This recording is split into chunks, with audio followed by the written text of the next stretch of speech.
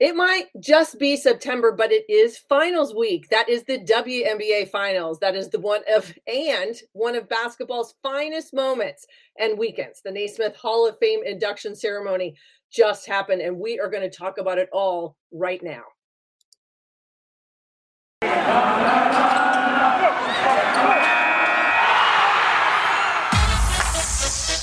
You are Locked On Women's Basketball, your daily podcast on women's basketball.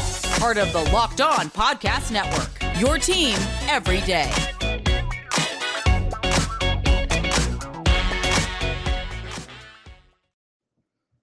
Hi, everyone. Happy Monday, friends. It is September 12th, 2022. Today's episode, I'm so happy to have you here. I am Missy Heidrich, and I am the National Women's Basketball College Basketball Correspondent at The Next. And so happy that you could join us here on Locked On Women's Basketball. Thank you for making this podcast your first listen every day. We are free and available wherever you get your podcasts. You can follow me on Twitter at the handle that you see at Missy Heidrich. And then also be sure to follow The Next at The Next Hoops and this podcast at Locked On Women's Basketball. Game 1 of the 2022 WNBA Finals is in the books. We had the Naismith Memorial Hall of Fame induction ceremony was this weekend. And now we get game 2 on September 13th. We are going to talk all about it. And I am so happy to be joined today by Jacqueline LeBlanc, one of the outstanding journalists that covers women's basketball at The Next and beyond. She also just so happens to be on the Connecticut Sun beat and does that each and every day. So she's the type of person that you love to have when you hit finals and that team is in it. All right, Jacqueline, let's start at the very beginning. I'm looking at a box score here. So if we want to just hit the highlights, a 3-point win for the Las Vegas Aces over the Connecticut Sun. It was a great first quarter for Las Vegas, but a much better second quarter for Connecticut. And that's really where this thing became a ball game. Yeah, definitely. Well, another slugfest from the Connecticut Sun, especially on the defensive end. So I think that's been a lot of a fun conversation leading up to this series is, Connecticut really won those semifinals against Chicago with their gritty defense and a big high-powered offense like Las Vegas. How would they match up with the Suns' physical, intense defense? And to Connecticut's surprise, it matched up pretty well on the defensive end. That's pretty much all they wanted to accomplish. They held Vegas to under 70 points, and it looks like that was the first time Vegas did that all season. So all regular season, all playoffs, including a 9-point second quarter, like you said, is really where Connecticut kind of went out and ran and really kind of made it a game. So the Sun were really happy with their defense after the game, but a 3-point loss, only scoring 64 points. That was a season low for the team. It felt like they kind of missed an opportunity there on offense when they definitely had times to create separation, especially in that second quarter when they really had the momentum there. And then even on the last play of the game, having the opportunity to tie the game and send it to overtime was kind of a missed opportunity there. But defensive wise, they're feeling really good. Offensive wise, they'll need to make some adjustments, and it's some of the same struggles that we've kind of seen with this team throughout the playoffs so far. We'll talk about offense in just a moment. I think one of the words that seems to have come up a lot over the course of the last few weeks when you talk about the Sun, especially when they hit the playoffs, is the term messy. It's kind of the buzzword around this team, right? So you got to just do a little bit of something to throw your opponent off. You just kind of make it so that they can't operate in what they seem to do. That messy philosophy seemed to be what was working for them, especially on the defensive end against Las Vegas on Sunday. Yes, absolutely. That messy word is definitely something that Curt Miller has kind of branded throughout the entire playoffs. Like it started with Chicago, but it really kind of lends itself to Vegas as well. Like they need Vegas to play this way. They need to play physical. They need to play slow and sluggish, and they can't really let Vegas go off and find a rhythm. They were able to do that kind of in the second half, more so than the Sun, obviously. But yeah, messy has been a big term there. Just one stat I wanted to kind of point out that Curt Miller said was the big stat of the game after they lost yesterday was their free throws. So I believe Vegas ended up shooting 17 free throws. Connecticut only shot 3 of 5. So, Miller didn't say anything about that, like being a reffing problem. It was really attributed to the Sun need to be more physical, and they need to be able to play through contact, especially on offense. That's a real big part of their game, especially when a team like this does most of their work in the paint. They do a lot of rebounding work. They do a lot of offensive rebounding work. They can't end a game with only five free throw attempts, especially when Vegas is going to the line that often. A'ja Wilson, I believe, was 12 of 14 at the free throw line. So she did most of that dirty work for them. She was able to really come up big in that regard. So I just wanted to point out, like, one moment in the game that I noticed that you've kind of seen a couple times throughout the season is, they kind of just said that they all need to do a better job at attacking the rim and being more physical and playing through that contact. There was one play at some point in the game where Jonquel Jones had got the ball down in the paint, and she ended up going low, and Vegas was able to trap her and kind of force them into a 3-second violation when JJ should have just taken it up to the basket. And you actually saw on the broadcast, Curt Miller, they panned to him and he was like, she should have just gone up. So it's small adjustments like that, Connecticut should focus on. And especially when it's a 3-point game at the end, that is certainly a factor for this team. Well, I think that's the key. One of the things that you have to think about, right? So if you're talking about a 1-possession game. So when you can look back, which I'm sure the coaches, and now they're going through film study today, looking at some of the things, and we'll talk about game 2 a little bit later on. But in the reflection of game 1, they did get early offensive rebounds, but didn't necessarily get them in the second half. And I think some of that is attributed, and we'll talk about the Aces in just a moment, but not necessarily when we take out the free throw numbers and not getting to the line. Did this Connecticut team, did they settle? Did they settle for jumpers? Were just not as aggressive to get to the rim? You can't necessarily make yourself a perimeter-oriented team against Las Vegas and kind of hope that that's going to be the right game plan. Yeah, definitely. And it's this game felt very similar to game 3 of the semifinals against Chicago, where a similar thing. It was a very slow, gutty game. Not a lot was happening on offense. It was very slow paced that way. Chicago ended up pulling out a win that was very much in the hands of Connecticut at some point. So it felt very similar to this one as well. Connecticut definitely had chances. They had a very low scoring second half, which Vegas did as well. But Miller in the post game, he kind of pointed to that second quarter where Connecticut outscored them, I believe, 21-9. There were missed opportunities even in that second quarter where they were doing really well. Missed layups, grabbing those offensive rebounds, but not being able to come up with possessions. Easy situations there that could have created more of a space and more of a buffer heading into that second half for the Sun. So little things everywhere, whether it's at the end of the game in that final play or kind of just missing easy layups like they tend to do sometimes. Also, it pretty much came all from the front court for Connecticut, which, a lot of their games and a lot of their success depends on that. But as you saw in games 4 and 5 against Chicago in that semifinal series, Connecticut is best when they're a balanced offense, when everyone in their starting 5 is taking kind of a comparable amount of shots.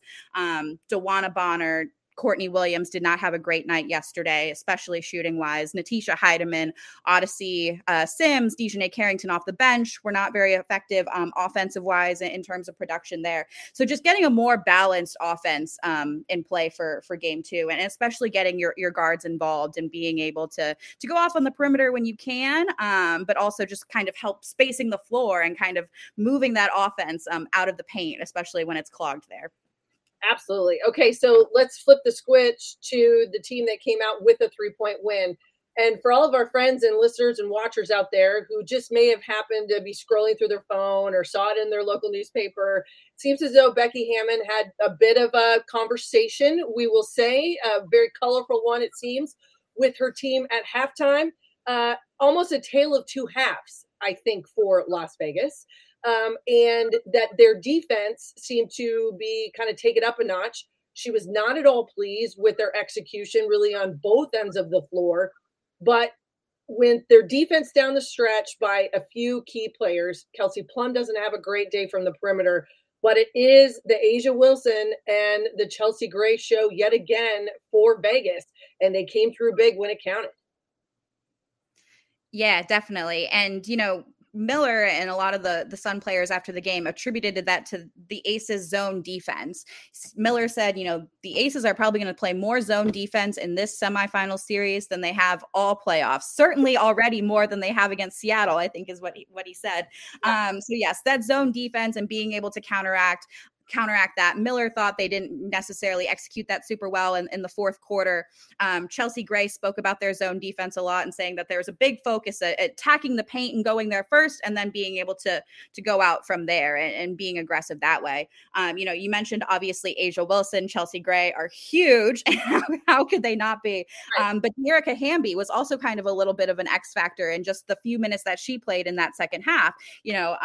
Being able to get those extra possessions. I think she got a couple offensive rebounds that led to more points for them. Playing huge in that last play on the final game and being able to kind of stuff DeWanna Bonner and suffocate the Suns' movement. They seemed a little stagnant on that final play too. So just Miller and Hammond and everyone in the post game kind of just attributed that to Dearica's hustle and those hustle stats that don't show up necessarily in the end of the box score. But I thought she was a huge turning point for them.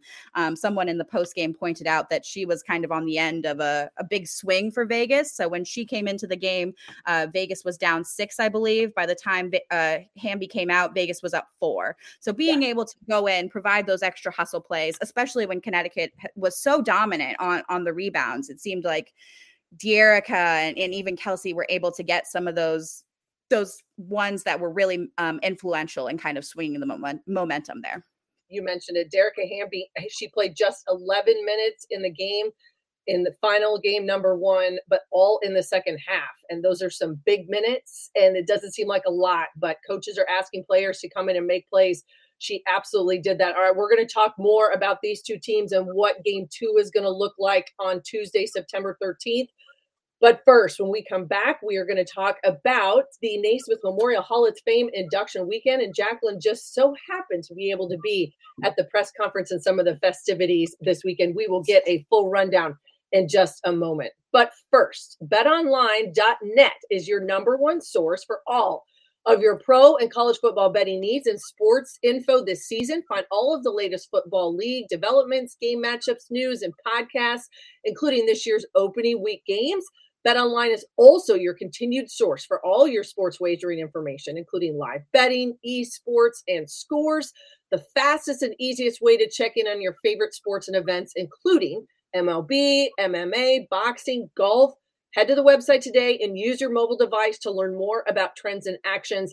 And I will say, friends, I live in the state of Kansas, where betting now is legal. And it is hard to come up with somebody on a weekend when you've got football and everything else going on and somebody's not on their phone on a betting site, but you want to go to BetOnline. BetOnline is where the game starts. Hi, everybody. I am Missy Heidrich, and thank you for making Locked On Women's Basketball your first listen every day. Okay, Steph Curry, Kevin Durant, LeBron James, Giannis Antetokounmpo. Who is the most valuable NBA player this season? Locked On and BetOnline present the NBA Top 50 Most Valuable Players starting on September 19th. Find it on Locked On NBA wherever you get your podcasts and on YouTube. I am Missy Heidrich, and I am joined by Jacqueline LeBlanc. And Jacqueline, you had the pleasure of being at the press conference festivities for the 2022 Naismith Memorial Hall of Fame induction. And, before we go to what, kind of dive in, especially to what we see it for women's basketball, but I always look at the Hall of Fame as sort of, it's kind of like a basketball royalty. It's a celebration, really, of some of the best that are part of this game. And I think that's what I attribute. It's a great honor. There's some folks that were inducted this weekend that have been waiting a long time. Someone like Bob Huggins, maybe one of my favorite coaches in all of college basketball. I mean, he's just not only an amazing presence, but gets the most out of his kids each and every season. And I know there were so many of his former players there in person just to honor him because it was something that they'd been waiting a long time. But people like George Karl and Tim Hardaway, Manu Ginobili, who was introduced by Tim Duncan. But let's talk a little bit about some of the women's basketball royalty that were inducted this weekend. Lindsay Whalen. Lindsay Whalen played her collegiate career at the University of Minnesota, where she is now actually the head coach there. A 2-time Olympic gold medalist, a 5-time All-Star, 3-time WNBA champion. I think Lindsay Whalen embodies a lot about what the Naismith is really all about. Yeah, absolutely. And it was so cool to see Lindsay in person. I don't think I've actually ever seen her in person at all. So that was kind of a starstruck moment. I was actually walking into the theater where they had the press conference held at Mohegan Sun the other day. And Lindsay just casually just walks in through the casino floor like she's any other regular guest strolling the casino, just casually walks in with her entourage behind her. Marianne Stanley did the same thing a few minutes later, just casually walking in when there are secret back of house tunnels for these people to go through. So it's just so cool to see, people like that, at Mohegan Sun, just in front of your eyes. It is really awesome. But Lindsay was great. So they had a few different, basically they went through the whole press conference and everyone had about, 8 to 10 minutes to speak. Some had a few more questions than others. But Lindsay was fun. So she kind of talked about her story of partying with Prince after her third finals, just very casually. I feel like I've heard that before, but just hearing that story in person, I was like, oh, wow, that's definitely a kind of a cool moment. Yes. Just how nonchalant she was about it. Oh yeah, we won the finals. She said it was probably the hardest one that she had to win. It was the year they got Syl there. So Syl was there as well. And she said after the game, their general managers just came up to him, and I think they knew that Prince was at the game. He was in a suite or something, and they were like, hey, Prince wants to come party with you guys after the game. We're gonna go to his house, his house mansion. You guys can all come. Lindsay was like, yeah, it was cool. She's like, Ben and I probably were there until 3 a.m. and then we left. But then lots of players were there until 7 or 8 o'clock. So it's funny to hear cool stories about that coming from them. But probably my biggest takeaway from Lindsay's press conference is they all have presenters for the actual enshrinement ceremony in Springfield, which was on Saturday. And someone asked her, I believe Lindsay's presenters were Charles Barkley and Dawn Staley. So I believe it was Charles Hallman. He asked her, why did you choose to have those presenters for you? And, she said, number one, Charles Barkley was her favorite player ever growing up, which I never knew. That was a cool fact. She said she had posters of them. She went all in on being a Suns fan. So Charles Barkley just really meant a lot to her. So that was probably a really cool moment for her. But for Dawn, she kind of talked about how she really looked up to Dawn, and Dawn and her have kind of followed similar paths, similar career paths out of basketball. They're both point guards. She said Dawn's a point guard who she's looked up to for so long. And, they also kind of had similar paths where Dawn was coaching, got her first college coaching opportunity while she was still playing in the WNBA. I believe right. Lindsay was still in the WNBA for 1 year when she got that coaching opportunity at Minnesota, where she is now. So just, how meaningful it is for having someone like Dawn who's able to show others that this kind of path is possible, and it's possible to do it successfully. It's possible to, kind of balance both of those worlds. And she said even today, Dawn's still someone she goes to for coaching advice and, just when she needs to talk to someone. And she said it's such a Dawn Staley is obviously such a cool and inspirational person. And it's kind of humbling to see someone like Lindsay Whalen, who is literally a Hall of Famer, talk about, how inspiring and how meaningful Dawn Staley is to her and her career. So I thought that was just really awesome. Well, you mentioned coaches because Marianne Stanley, she has also been inducted NCAA champion, the WNBA Coach of the Year during her career. Teresa Shank-Grentz was also a longtime collegiate head coach, incredibly successful. And the other player that I think is probably somewhat of a household name for a lot of people is Swin Cash. She played at the University of Connecticut and then was a 4-time WNBA All-Star herself, 2-time Olympic gold medalist, just like Lindsay Whalen, and has, started a career in broadcasting and a lot of other different ventures. But I think Swin Cash also kind of epitomizes and embodies what you're looking for in a Hall of Fame type player. Absolutely. And Swin, she was at the end of the conference, so she didn't have as much time to speak as everyone else did, unfortunately. But she talked about, just how she was kind of molded through her career at her time at Connecticut. A couple of cheers being at Mohegan Sun in Connecticut. She's definitely got home base here. So it was cool to kind of see her throw some of those jabs in. I saw a highlight of her actual enshrinement ceremony on Saturday in Springfield, and she kind of threw up that the best college team was that 2002 UConn team. She's like, if you didn't know about us, ask about us. Exactly. No, I think that's very true. And I think that's one of the beauties of something like the Naismith Memorial Hall of Fame and the induction and the stories, as you were just saying, that come about both from on and off the court.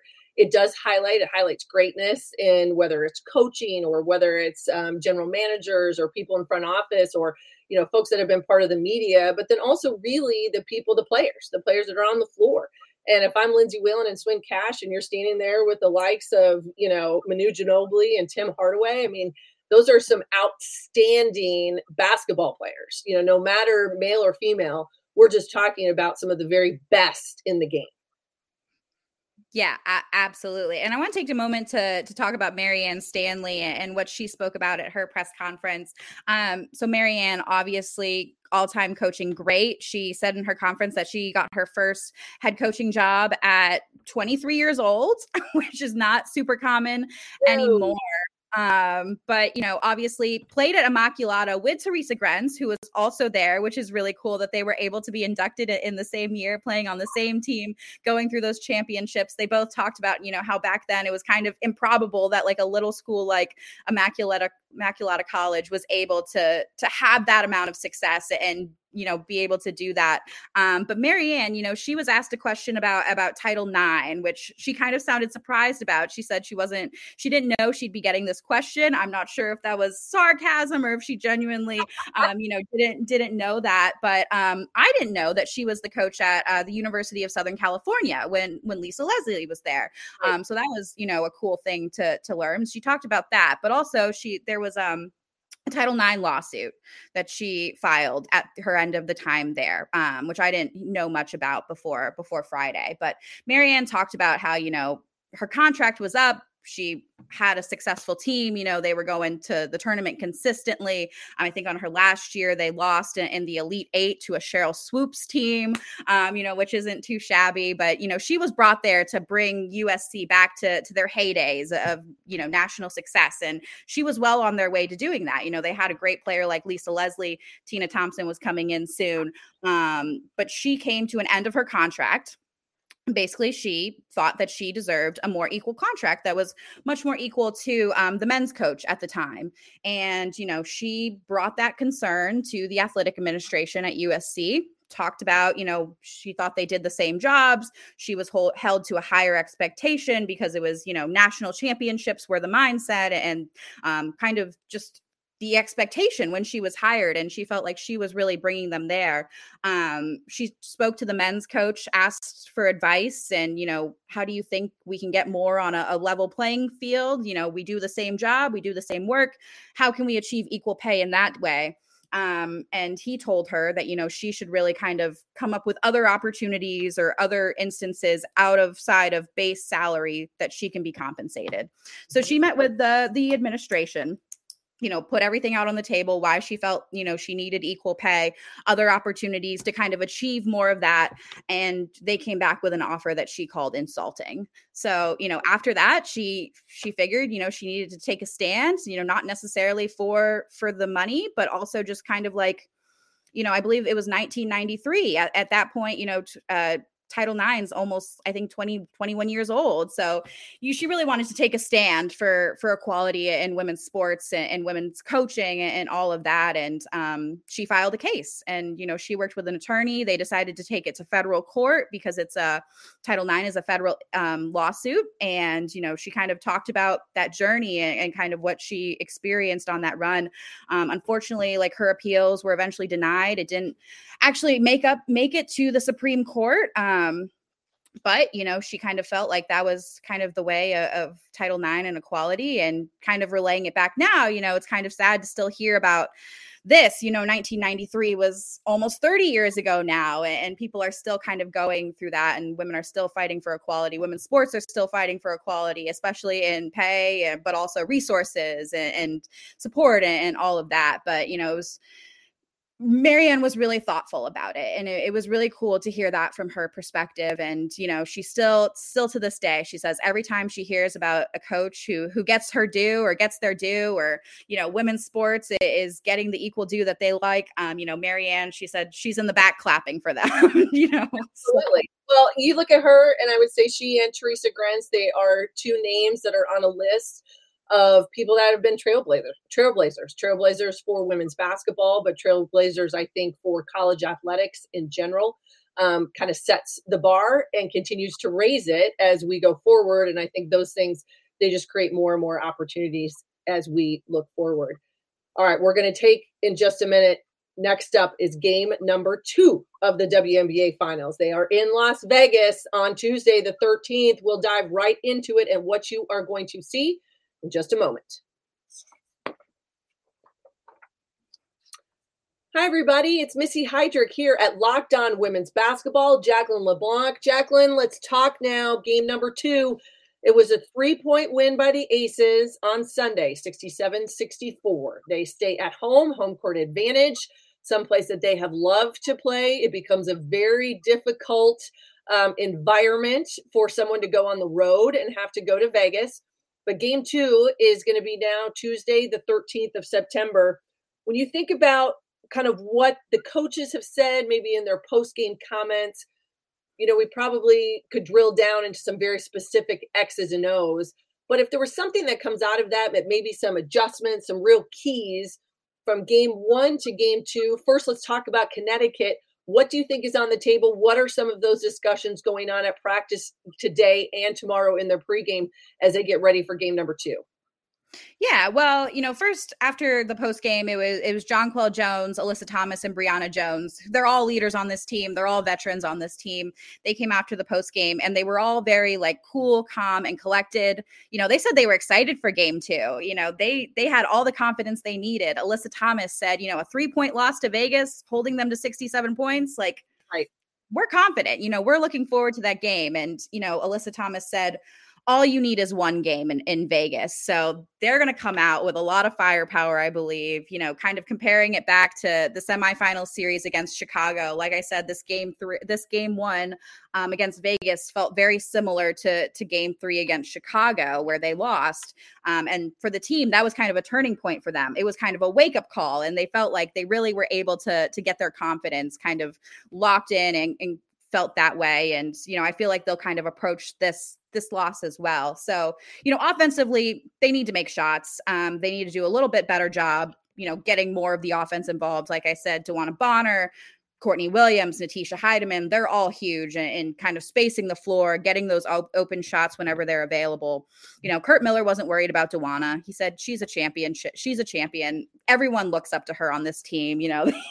They're all confident that, she'll be able to make their shots.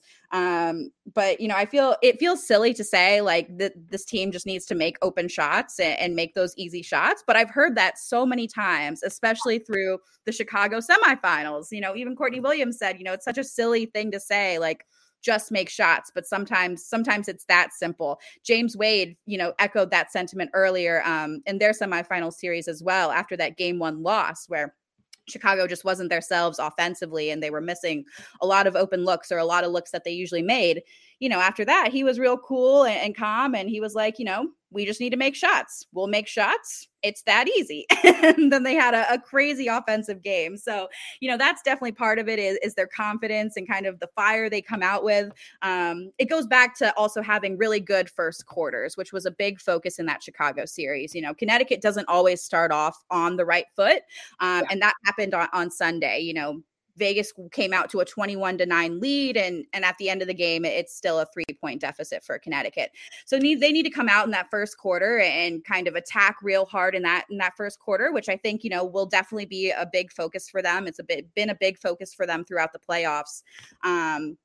Jonquel Jones, I'd like to see her be a little bit more aggressive. She had a pretty well-rounded game the other day, scored 15 points, but she didn't score in the fourth quarter, needs to be a little bit more aggressive that way. Like I said, kind of being more aggressive with going up with shots, drawing contact, kind of getting to the line, but also kind of, managing the paint that way. So offense is going to be big. And then, defense continuing what they've been doing. Obviously, this is how they want to play. Obviously, it worked. They held Vegas to under 70 points. Yep. I think it'll be really interesting to see, kind of how they approach defending Chelsea Gray. Not that you necessarily can defend Chelsea Gray at this point, which I'm sure is a big conversation in their locker room. Alyssa Thomas did a really good job, I thought, in the fourth quarter defending Chelsea Gray. Chelsea was only 2 of 6 in the fourth quarter, and she had 2 turnovers.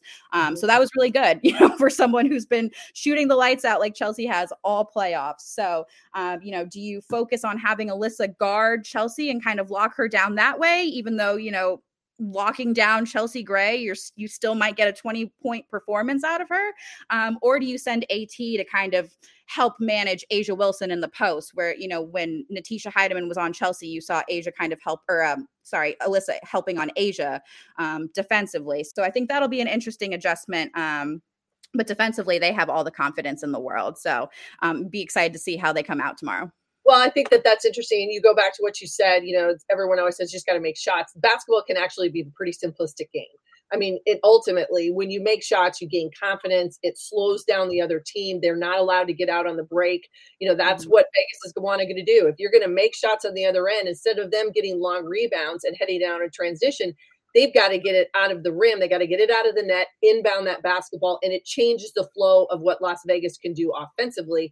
I think a couple of things that you mentioned, they've got to get to the free throw line. That's going to become more aggressive.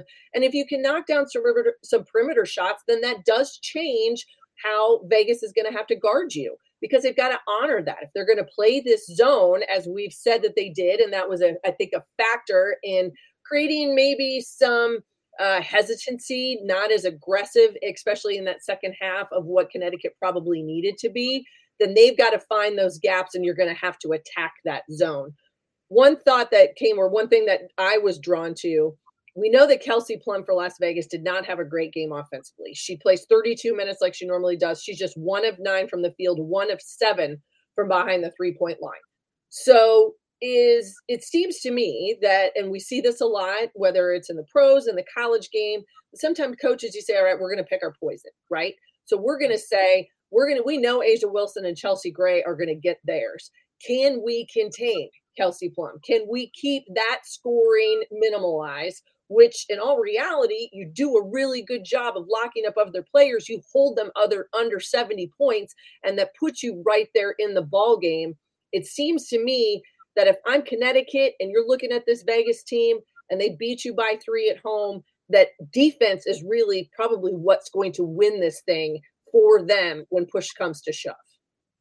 Absolutely. Yes, for sure. And, also kind of going back to Connecticut's offense is they need to they need to be able to create separation whenever they have the momentum. Like you were talking about offensive rebounds, Connecticut won the rebounding game, but it felt like Vegas grabbed the most important rebounds of the game. Right. They were able to keep some of those possessions where they weren't able to capitalize, keep those possessions alive and create separation that way. Hamby had those 2 big offensive rebounds.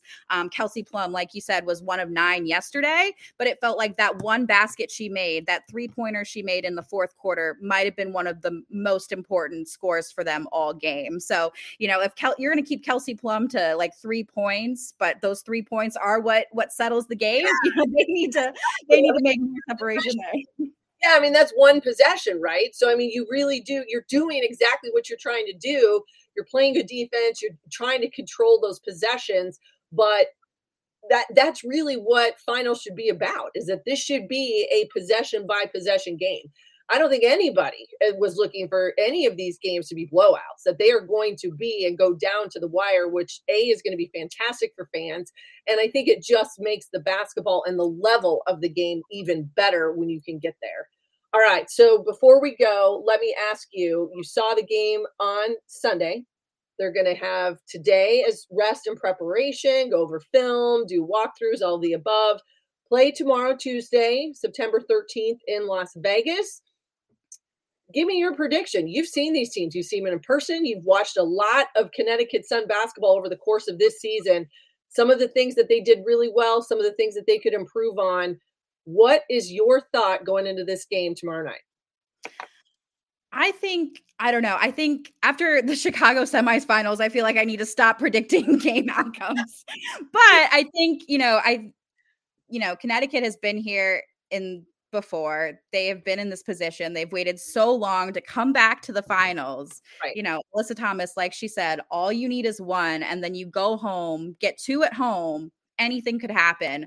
I think they'll really focus on kind of momentum and confidence and just having fun and being themselves. Like they talk about that so often when their offense is working, when their offense isn't working, like they just need to play like themselves. They need to play like they're having fun. I think they're going to come out with all the confidence in the world, knowing that they kept Vegas to under 70 points and in Las Vegas with a crowd of more than like 10,000 really loud fans. So, I think they'll make the adjustments.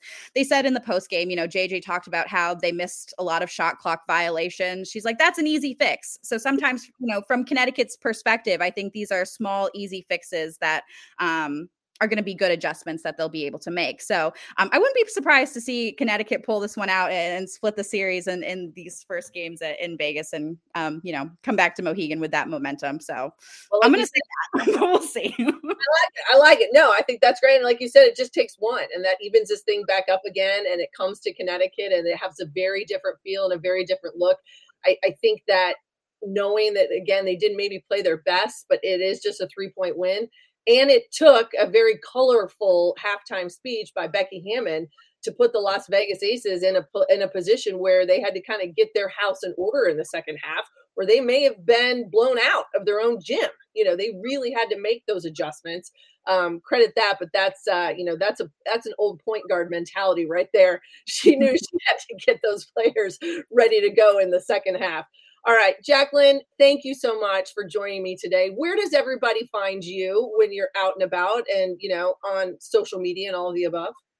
Well, on social media, you can find me on Twitter at Jack D. Leb. It's JACQDLEB. And then, of course, at thenexthoops.com. I will be at the Connecticut game on Thursday night, 9:00 start Eastern time. That will be a late one, but I'm sure it'll be a fun one. We'll have something come out of that. And then, I'll be online tomorrow as well. So Awesome. Well, thank you so much. And you can find me at Missy Heidrich on Twitter. And all of my amazing colleagues, including Jacqueline, at The Next Hoops and right here on this podcast at Locked On Women's Basketball. Thank you for making Locked On Women's Basketball your first listen every day. Please join us all this week for more episodes. It's going to be all the latest news and notes and insight and breakdowns from these WNBA finals. Game 2 on Tuesday the 13th, Game 3 on Thursday. There's going to be front office moves, players moves, everything in the WNBA, and it's going to be right here on Locked On Women's Basketball. And keep in mind, ladies and gentlemen, the college basketball season is right around the corner. We are going to keep you up to date and get you ready for that as well. For your second listen, get up to date on the latest news and rumors in the NBA in just 30 minutes every day with Locked On NBA. Locked On NBA is your daily NBA update in just 30 minutes. Thank you, everybody, for watching, for listening. I'm Missy Heidrich, and we will see you again soon right here on Locked On Women's Basketball.